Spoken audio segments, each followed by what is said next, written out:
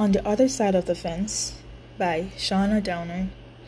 It felt like it was just yesterday that I was in your arm. You embraced me and captivated me with your charm. My heart melted as your lips touched my skin, and now I'm caught up with what could have been. I now know how it feels on the other side of the fence, when you no longer embrace me but put up your defense. I can't say I'm okay because I know I'm not. But the memories of you and I is all I've got. As I watch you live your life from the other side of the fence, a part of me wish that the space between us was just a pretense. The love we had for each other must have dried up by now. But there are so many questions that I have, like why, when, and how. It's painful watching you from the other side of the fence, but someday I'll understand that this was not at my expense.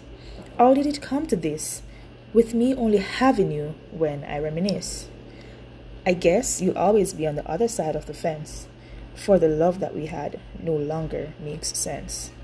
I'll continue to cherish the moments that we had. Life on the other side of the fence doesn't have to be sad.